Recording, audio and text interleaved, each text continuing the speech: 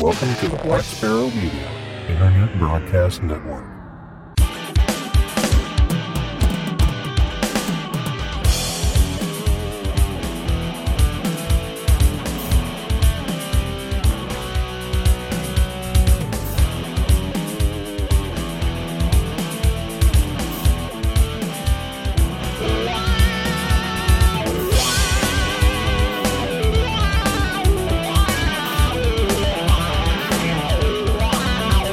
You are listening to Linux in the Ham Shack.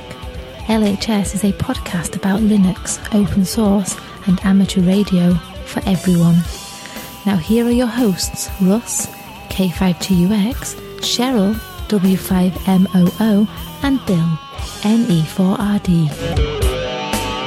Well, hello everybody, and welcome. You have tuned in to episode number, 518 of Linux in the Ham Shack. And this is the Weekender, the 108th edition of the Weekender, if I'm doing my math correctly, and I'm probably not, but that's neither here nor there. Luckily, I have an Etherpad to keep my head on straight. But let's go ahead and get into the Weekender, where we talk about hedonism. Well, we'll do a random topic first, which could be hedonism, could be open source, could be Linux, could be whatever. We'll talk about that for a little bit, 10 to 15 minutes, which always seems to run longer, and then we'll get back into the hedonism that is what the Weekender is all about, where we talk about food and booze and all the things that make life worth living. So let's get back into it. Russ, K5TUX, W5MOO is once again not with us, but we also have Bill, NE4RD. Good evening. All right. So the two of us once again. I don't know how long it's been since we've just been the two of us, but it's been a minute. So It's been a while. Yeah. Hopefully we'll put the kibosh on that arrangement here before too long and get back to the way things used to be. But we do have a show to do, so let's go ahead and do it. And I've got the random picker wheel queued up with the very few topics that we have left. I think I've had a couple of suggestions in the last time. I haven't had a chance to add them, so they will be included for the next Weekender. But let's go ahead and do this one and see. Hopefully it's not like a super deep divey topic, but we've had a couple of Weekendery type topics over the past couple episodes, which has been good, Yeah. But maybe we need to do some techie stuff. But I guess the wheel shall decide. So here we go.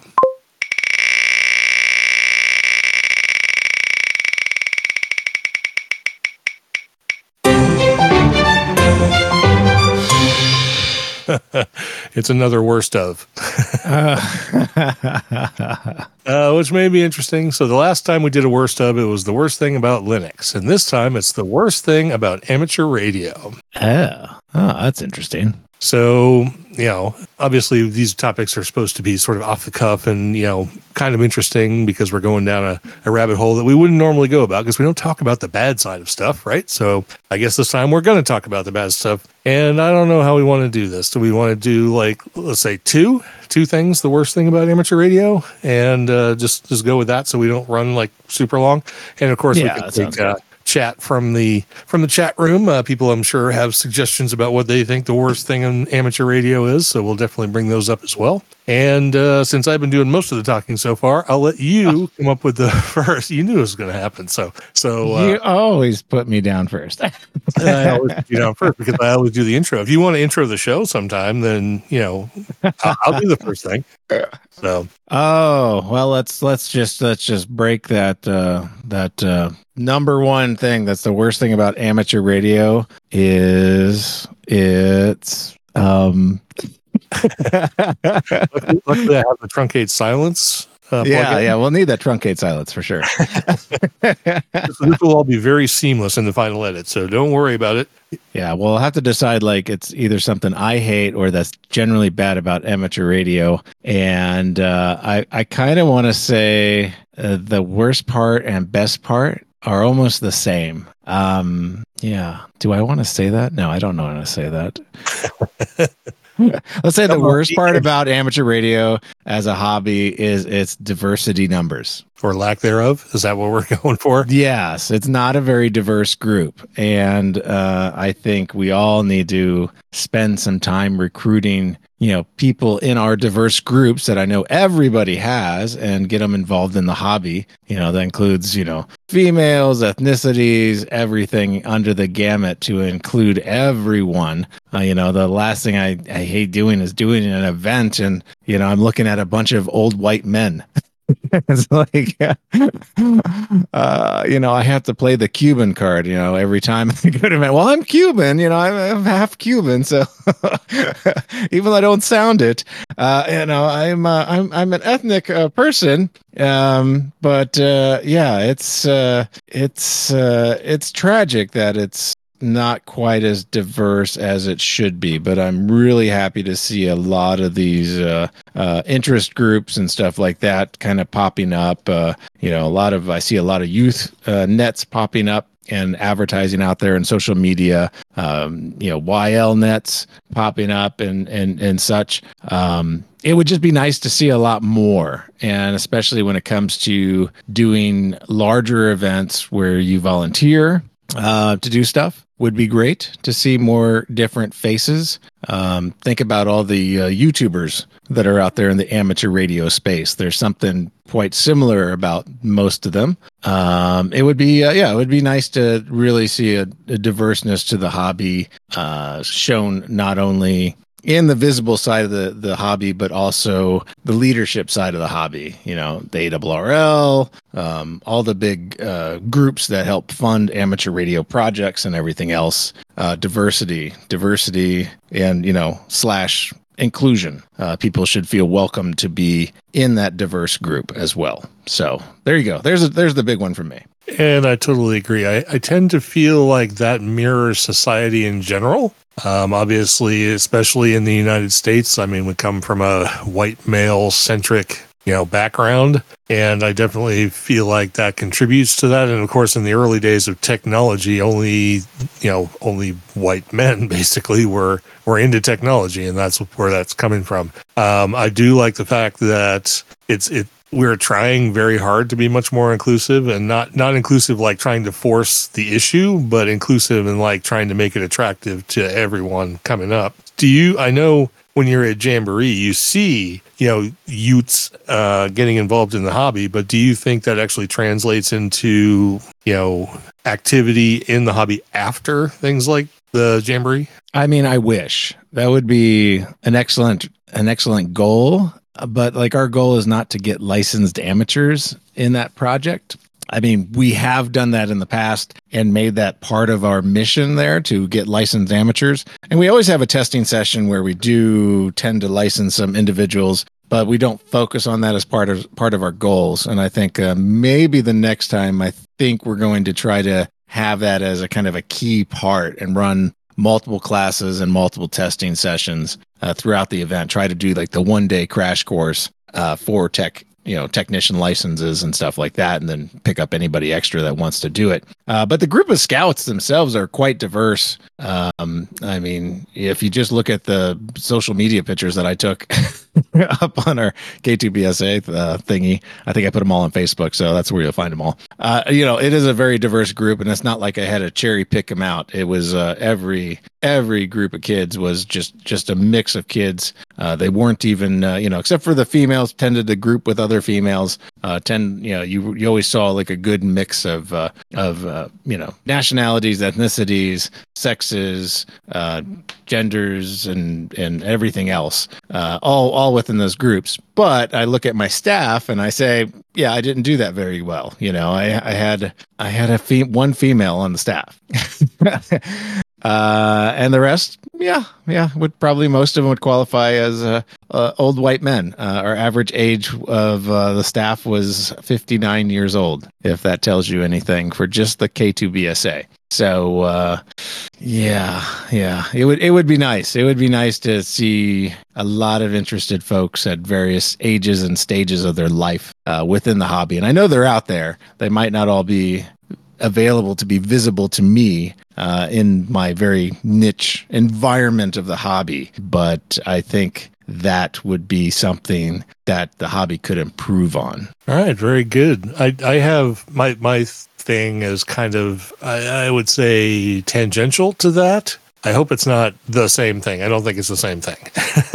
But it does have to do with diversity. But it has to do with diversity in the sense that clubs and organizations that are amateur radio related tend to be, I would say, split pretty much 50-50 down the we want to be helpful, Elmers, inclusive, bring you into the hobby, embrace you, show you how things are done, foster your, involvement in the hobby. And the others are the old white man clubs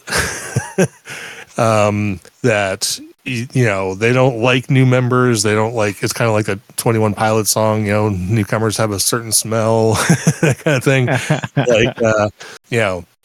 We don't want you heathens in our club.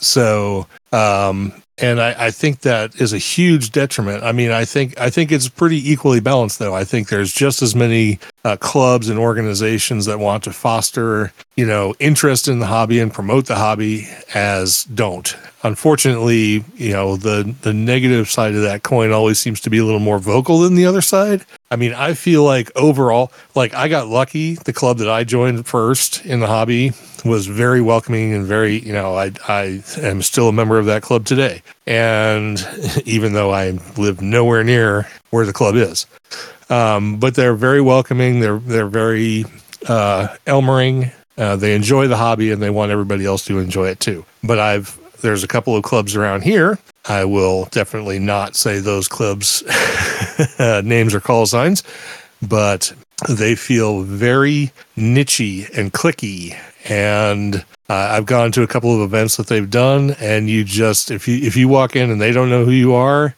they really just don't care about the fact that you're there. And that's really disappointing. So I find that one of the huge negatives of the hobby. I mean, the hobby itself, I love it, but the sort of humanity and politics, I guess, that surround the hobby seem to be less than ideal. Yeah.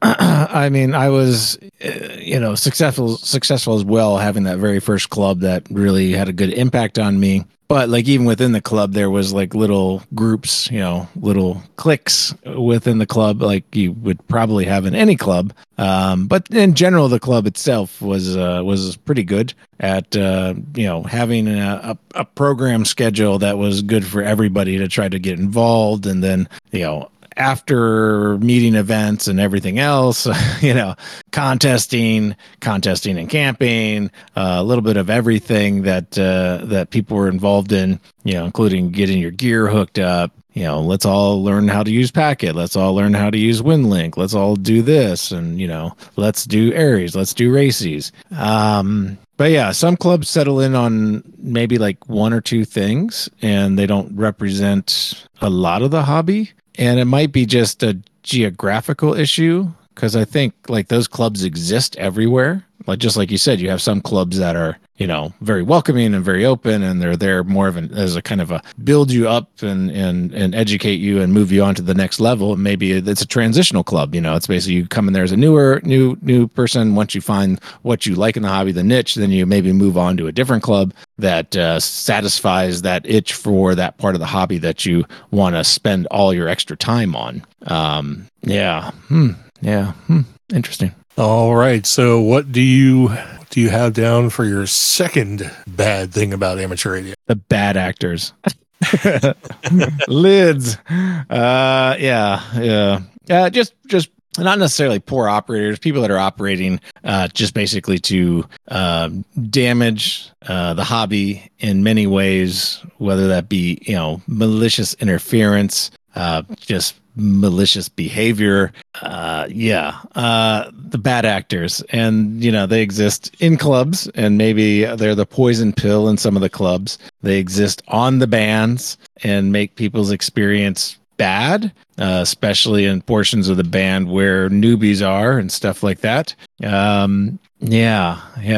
could do better with a few less lids. And, these are the same people that are running, 2,500 watts at home and control their frequency because they have their net every morning. And they just want to control the frequency all day, even if they're not even producing traffic. Those kind of folks that are kind of off-putting to other amateurs where, we're trying to share all of the bands, not just your frequency. Bad actors. Yeah, I think the number of times I've heard lately of people just stepping all over people, not asking QRL, not checking, just kind of firing up on whatever their favorite frequency is, regardless of what else is going on.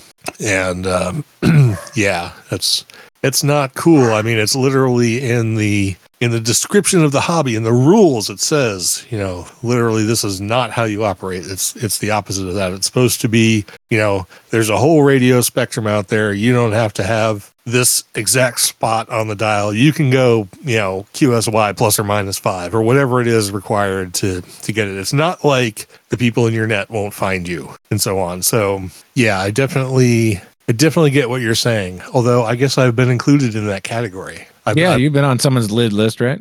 I am on someone's lid list. Yes, a published one, in fact. So IR lid. Here and now, K5TUX coming at you live. That would be awesome as a license plate. IR lid.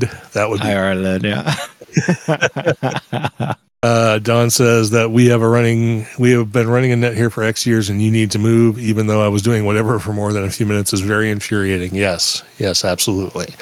I mean, I think there's some gentlemanness going on in the sense, for like the really, really long-standing nets. I think everybody's sort of figured out that they're going to be in X place at X time, and they don't necessarily pop up there. I mean, you can kind of be a jerk by legitimately starting a conversation 1 minute before a net starts that has been there for 50 years. I mean, technically, that's not the way you should operate. I mean, technically, you can do that. There's no reason why you can't. I mean, because if they're not operating yet, the frequency is open. But, again, you don't have to jump in and be the bad guy in that situation, too. You can go 5 up or 5 down or whatever, and you know what I mean?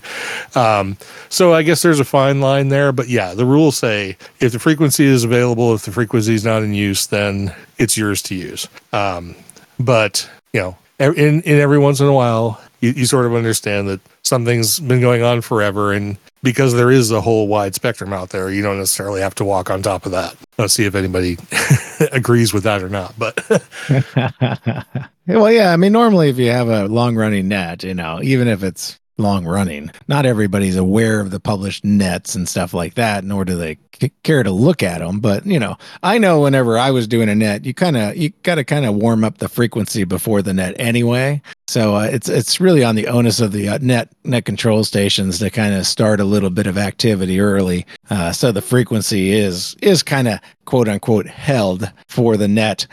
Right. That's a great practice for new net control operators that are doing like HF nets. Is definitely get on there 30 minutes early, start warming up the frequency. Publicize the fact that you're going to be having a net, and then work some contacts, and just kind of keep the frequency active until the net starts. And that's the best practice. It's not the best practice to kind of control the frequency for a half hour before and not do anything except for just tell people to move off your frequency. Hey, this is my frequency. I have a net in 25 minutes. Right. So yeah. So what's your second one, huh? And all the good net ops do that. They prime the frequency so they know stuff is going on. I mean, they've been doing it so long, they've got that figured out. Steve says it's all in how they ask too. If someone says, "Hey, oh man, we've got a net coming up, would you mind going up 5?" No issues with that. But if they're a jerk about it, that's when it bothers you. So yeah, absolutely. When you flip on the amp and say "Sick-you." Okay, I'm going to put a special mention, honorable mention to tuning up on net frequency. Tuning up on any calling frequency. Tuning up on any calling frequency or any in-use frequency. Like you want to get on the net that's operating on 7250 and you tune up on that frequency. Yes. We don't need to go into that. That's honorable mention. So it goes on the same line there. Right. My second one is, let's see, how do I phrase this? The idea that amateur radio is dying, a dying art. I think this is in a lot of publications. It's out there a lot. People say that, we've got cell phones, we've got lots of different ways to communicate. What do we need amateur radio for? And of course, we always come back with things like emergency communications and stuff like that. But obviously, as time goes on, there's less and less of a need for even the emergency communications part of amateur radio. However, I think what people fail to understand is that amateur radio, regardless of what you're doing with it, is still a hobby. I mean, stamp collecting is a hobby too, and it may be largely useless in the digital age, but it's still a thing to do. It's a thing to participate in. Like AC4FS, one of our listeners, he's working parts on the air like to beat the band. And so it's a thing to do. It's a hobby. It's a thing to participate in. It's a thing that breeds camaraderie and socialization and stuff like that. And that doesn't have any expiration date.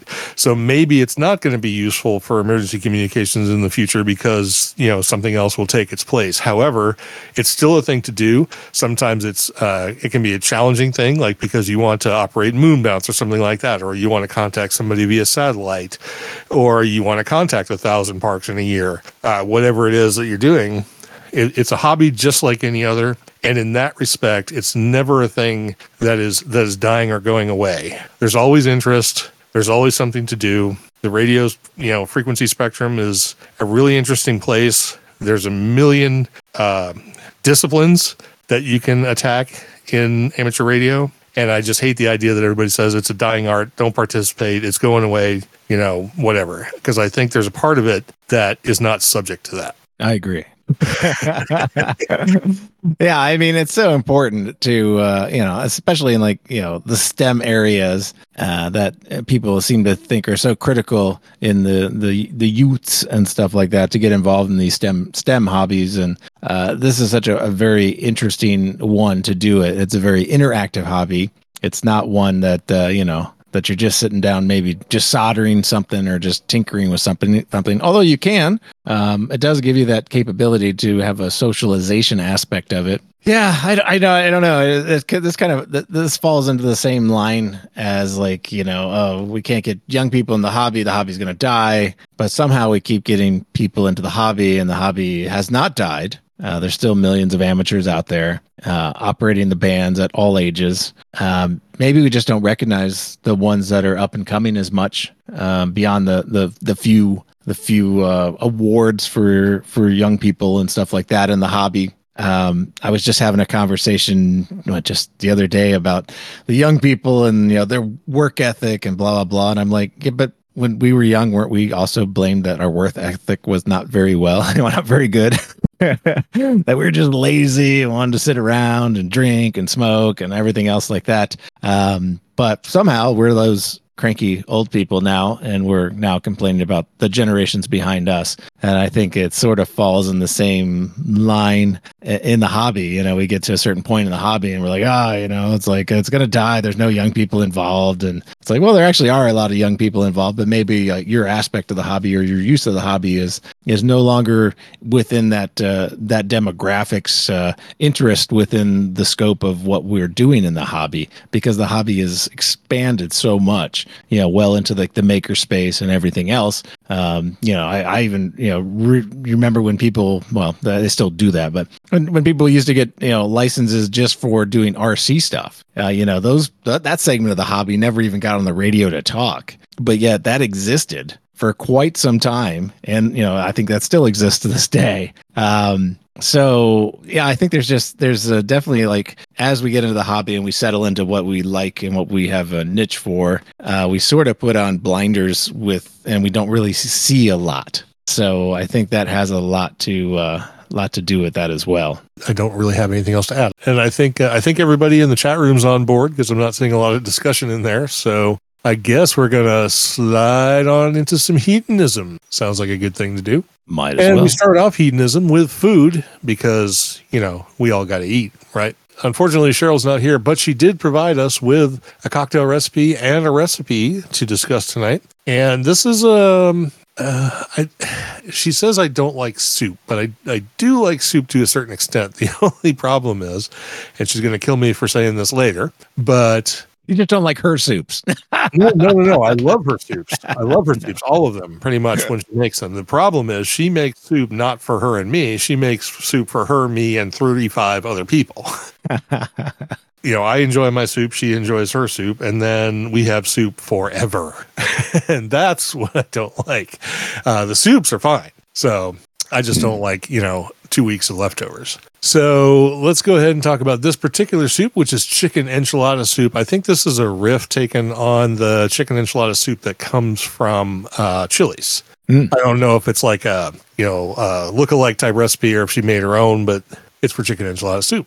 She says she's a huge fan of soup. Me, not so much, which I just explained. It's not the case. I love the soup. This is one of her favorite soups, so she's sharing it with everyone today. The ingredients include 2 teaspoons of ground cumin, 2 teaspoons of garlic powder, a teaspoon of chili powder, a teaspoon of paprika, quarter teaspoon of salt, a pound of boneless skinless chicken breasts, 2 tablespoons of olive oil, a half a large white diced onion, a 4-ounce can of green chilies, a cup of red enchilada sauce, 6 cups of chicken broth, a half cup of masa harina, more if you need it, 4 ounces of cream cheese softened and cut into cubes, and 2 cups of shredded cheddar. And there's a whole long thing about how to make this, which I'm not going to go over. The recipes are, of course, all published in the show notes. So if you would like to put this together, there are a lot of instructions.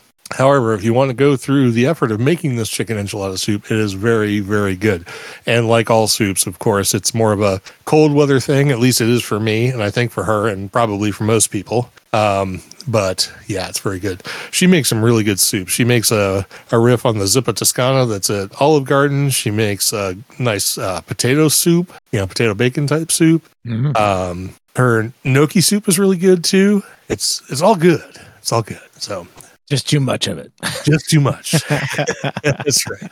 Steve says, hope Cheryl is okay. We miss her. Yes, she's doing fine. The problem is we haven't found a way to get her back onto the show, but I've got to dig around in some boxes and find some other stuff. So I'm going to see if I can find her Yeti mic, because I can set up her Yeti mic on her laptop and then get her back on the it's basically just trying to find the Yeti mic. So if I can do that, we'll get her back on, hopefully by the next show. Steve also says, I love soup, but my wife insists on making it in the middle of the summer when it's too hot to eat soup. Okay, yeah, fair enough. I mean, I'll eat soup in the summertime, especially if it's a really good soup. Yeah, but, me too. I definitely feel like it's more of a cold weather thing. You just feel like it more. Yeah. Don says, when we make lasagna, which Cheryl made the other night, and we have a ton of it left. However, I'm kind of okay with lasagna leftovers, but I think we're going to have to freeze a bunch of it. I normally freeze it half a day, makes for easy dinner weeks later. Yeah, absolutely. We're gonna have to go down that road. It was funny. We took a slice each of the lasagna out of the pan last night and had it for dinner. And today, and then afterwards I put the pan, because it was a covered glass dish, put that in the refrigerator. And when I took that out of the refrigerator, the lasagna had actually refilled the space of the lasagna we took out. So it's like we didn't eat any of it. It oozed. Yeah. So I had a whole lasagna again today. That was awesome. And Ted says, but cool weather coming and gumbo time soon. Absolutely. All right. So that's the chicken enchilada soup recipe. And let's get to the cocktail recipe, which is the Nightmare on Bourbon Street. Ooh. Yes. It says, with fall comes Halloween, and I love all the cocktails that folks have come up with. This one is one of the more tasty ones that's easy to whip up. Ingredients are cinnamon sugar for the rim, if you so choose, 1.5 ounces of bourbon, 1 ounce of fresh lemon juice, a quarter cup of apple cider, 1 to 2 teaspoons of real maple syrup, more or less to taste, 1 teaspoon of fresh grated ginger, or a half teaspoon of ground ginger. Quarter teaspoon. Half will probably just blow your head off. Ooh, spicy. 1/8 teaspoon of ground cinnamon, 5 ounces of sparkling hard apple cider. And if you want to go crazy, you can do cinnamon sticks, rosemary, and apple slices. And the way to put all of those ingredients together to make a Nightmare on Bourbon Street cocktail, of course, will be in the show notes. Filet gumbo. That's what that was. That's what that little accent mark was supposed to be. So, I guarantee. Sorry, I am not Cajun. I don't know those words. So, all right, I'm going to stop talking for a minute. I'm going to let you, because I'm really interested in your thoughts on the Highland Park 12. So give the story of why you have Highland Park 12, and then tell me what you think of it. Well, I don't have a Scotch in my liquor cabinet, and I was talking with Russ a few weeks ago, and I was like, I should probably just get one just to have one. I've kind of tasted them in the past, but it hasn't been, it's been a minute since I've actually had one, and I don't think I've ever actually owned a bottle here at the house. So I was like, I'm just going to get one. So I asked you for a suggestion of what's just the staple, what should I have if I'm just going to get one? And you recommend the Highland Park 12, which I went to the liquor store, and sure enough, it was there. And hey, it even had to be on sale. So got a good deal on it. So I bought the bottle, and I have tried it once, probably a week or two ago. I had a little bit, and I have some right now to end the evening with. And I have to say I do like it. Take a little sip here. It's very smooth. It's definitely got that smokiness, but it's not too overpowering for smoke. You can kind of taste everything else going on in there. It's got a little bit of spice and everything else. And I agree. It's definitely a keeper. It's not one that I will have often, but I think every once in a while to pull a little glass of scotch here. I think I don't think you can go wrong with this. This is an excellent choice. So I'm sure I don't know what your rating of it is, but it's probably pretty high, because you can't really complain about it that much. It really is a nice tasting scotch, and it's definitely a good representative of the scotch family.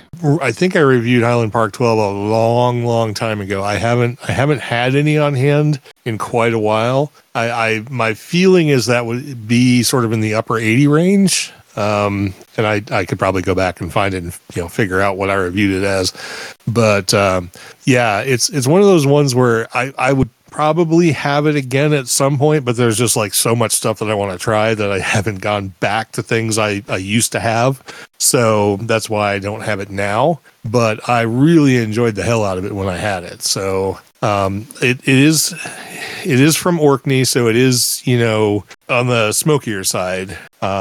You said you didn't mind a little smoke, so I didn't want to give you something that was super smoky. But I could have given you something else, like a Highlander of Space that has no smoke in it at all. But what good is that?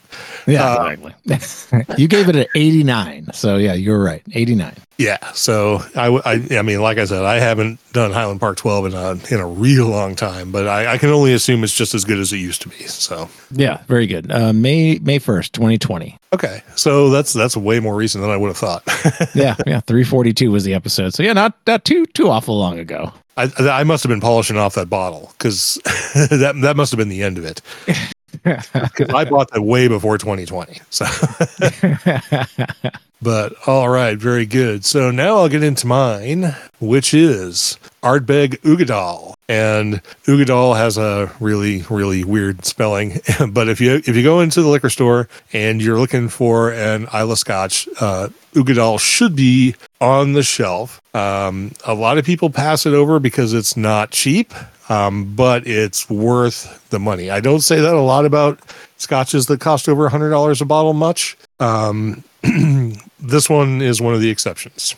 So their description of it from the Ardbeg Distillery is, Ugadal is Gaelic for a dark, mysterious place. Named after the distillery's water source, this whiskey is a marriage of sweetness, spice, and deep smokiness. The peat-laden waters of Loch Ugadal provide the smoky tones in this whiskey, while maturation in ex-bourbon and ex-sherry cask imparts rich, warm flavors, perfect for a dramatic, stormy night. But the true secret behind Ardbeg Ugadal's success is a unique vatting method that marries the deep smoky notes from ex-bourbon American oak casks with the luscious raisin-like character of ex-sherry Oloroso casks. Ugadal does not have an age statement, so they're not saying how old the stuff is in here. Ardbeg does that fairly frequently. They have quite a few different releases that are non-age statement. Ardbeg is definitely one of the smokier whiskeys, but I love those. So if that's your kind of thing, then you definitely, and you want to spend more than $100 a bottle for it, then Ugadal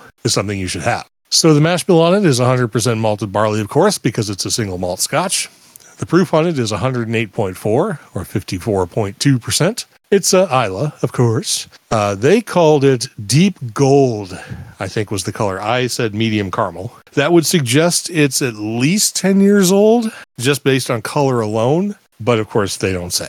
So that's only a guess. So the nose on it is interesting because a lot of Islay Scotches have this thing where they have because of that peat, they have a Band-Aid or an iodine quality. This has like all of the other things, all of the meaty, salty and stuff like that without the iodine part, which is what's great about it for me. So the nose on it is campfire smoke, walnut, pine needles, lemon zest, chocolate-covered raisins, vanilla frosted white cake. And that is a very specific note, and it's very specifically in there. Among all the other stuff, it's amazing that you can taste that, but it's there. Or smell that, rather.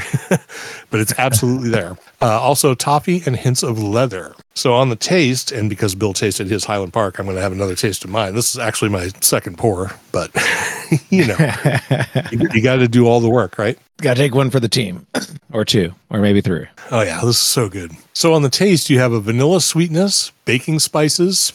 They call them winter spices. If you think of things like allspice and mace and cinnamon, nutmeg, that kind of stuff, it's like all of that sort of mixed together. Very specifically, a salty honey glazed ham. It's like you take a honey glazed ham, you bake it, you slice it up, you sprinkle a little bit of extra salt on it, and it's that. Hickory smoke, coffee, aged leather, and cigar leaf. Lots of stuff in here. Very complex. And very nice. And, as I've said before, it may sound like none of these flavors actually go together, but when it's done right, they absolutely do. And then on the finish, you get a light smoke, an aromatic wood, honey, molasses, hints of roasted coffee beans, and raisin. I mean, I tell you what, this bottle is really, really good. Now, again, if you're not into smoky scotches, then you probably want to stay away from this one.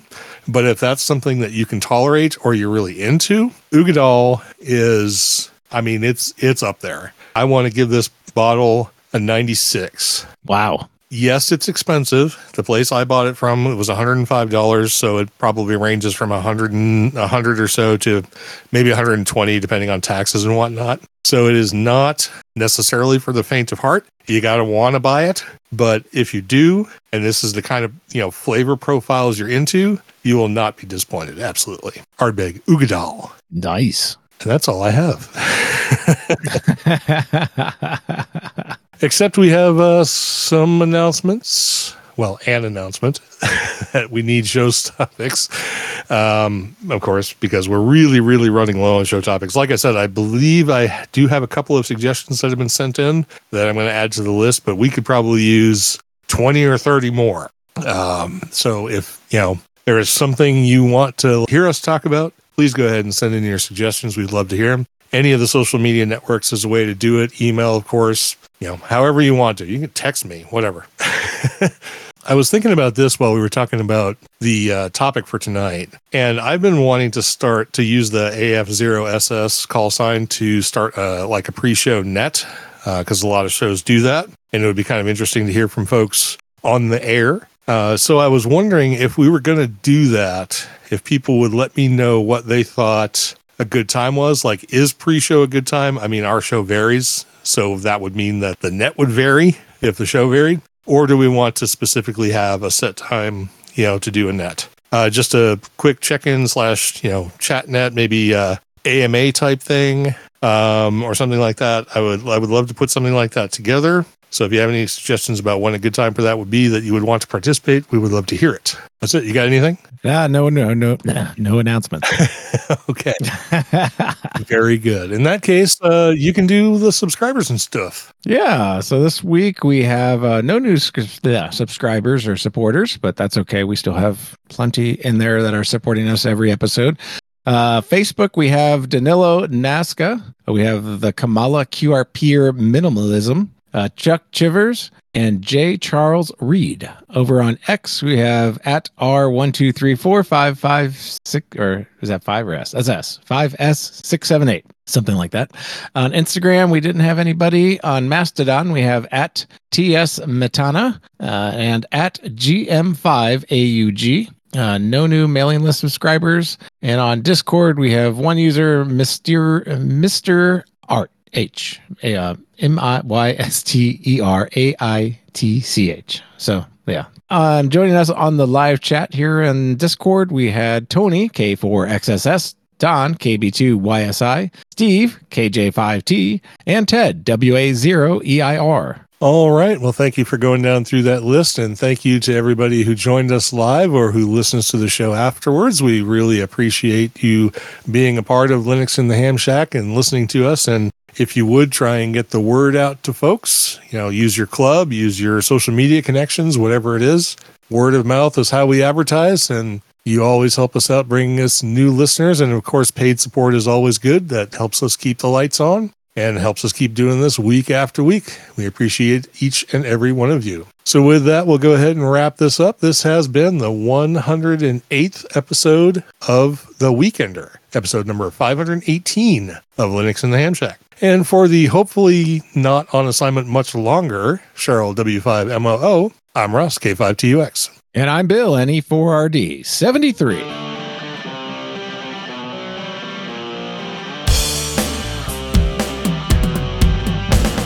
Thank you for listening to this episode of Linux in the Ham Shack. LHS is a community-sponsored podcast. Our website is located at lhspodcast.info. You can support the podcast by visiting the LHS Patreon page at patreon.com/LHS podcast or by using the contribute list on the homepage. We have a presence on Discord, Facebook, IRC, Twitter, and YouTube. You can also drop us an email at info@lhspodcast.info or leave us a voicemail at 1-909-LHS-SHOW. That's 1-909-547-7469. Visit the online LHS merchandise store at shop.lhspodcast.info for fun and fashionable show-themed merchandise. Until next time, remember to always heed your hedonism.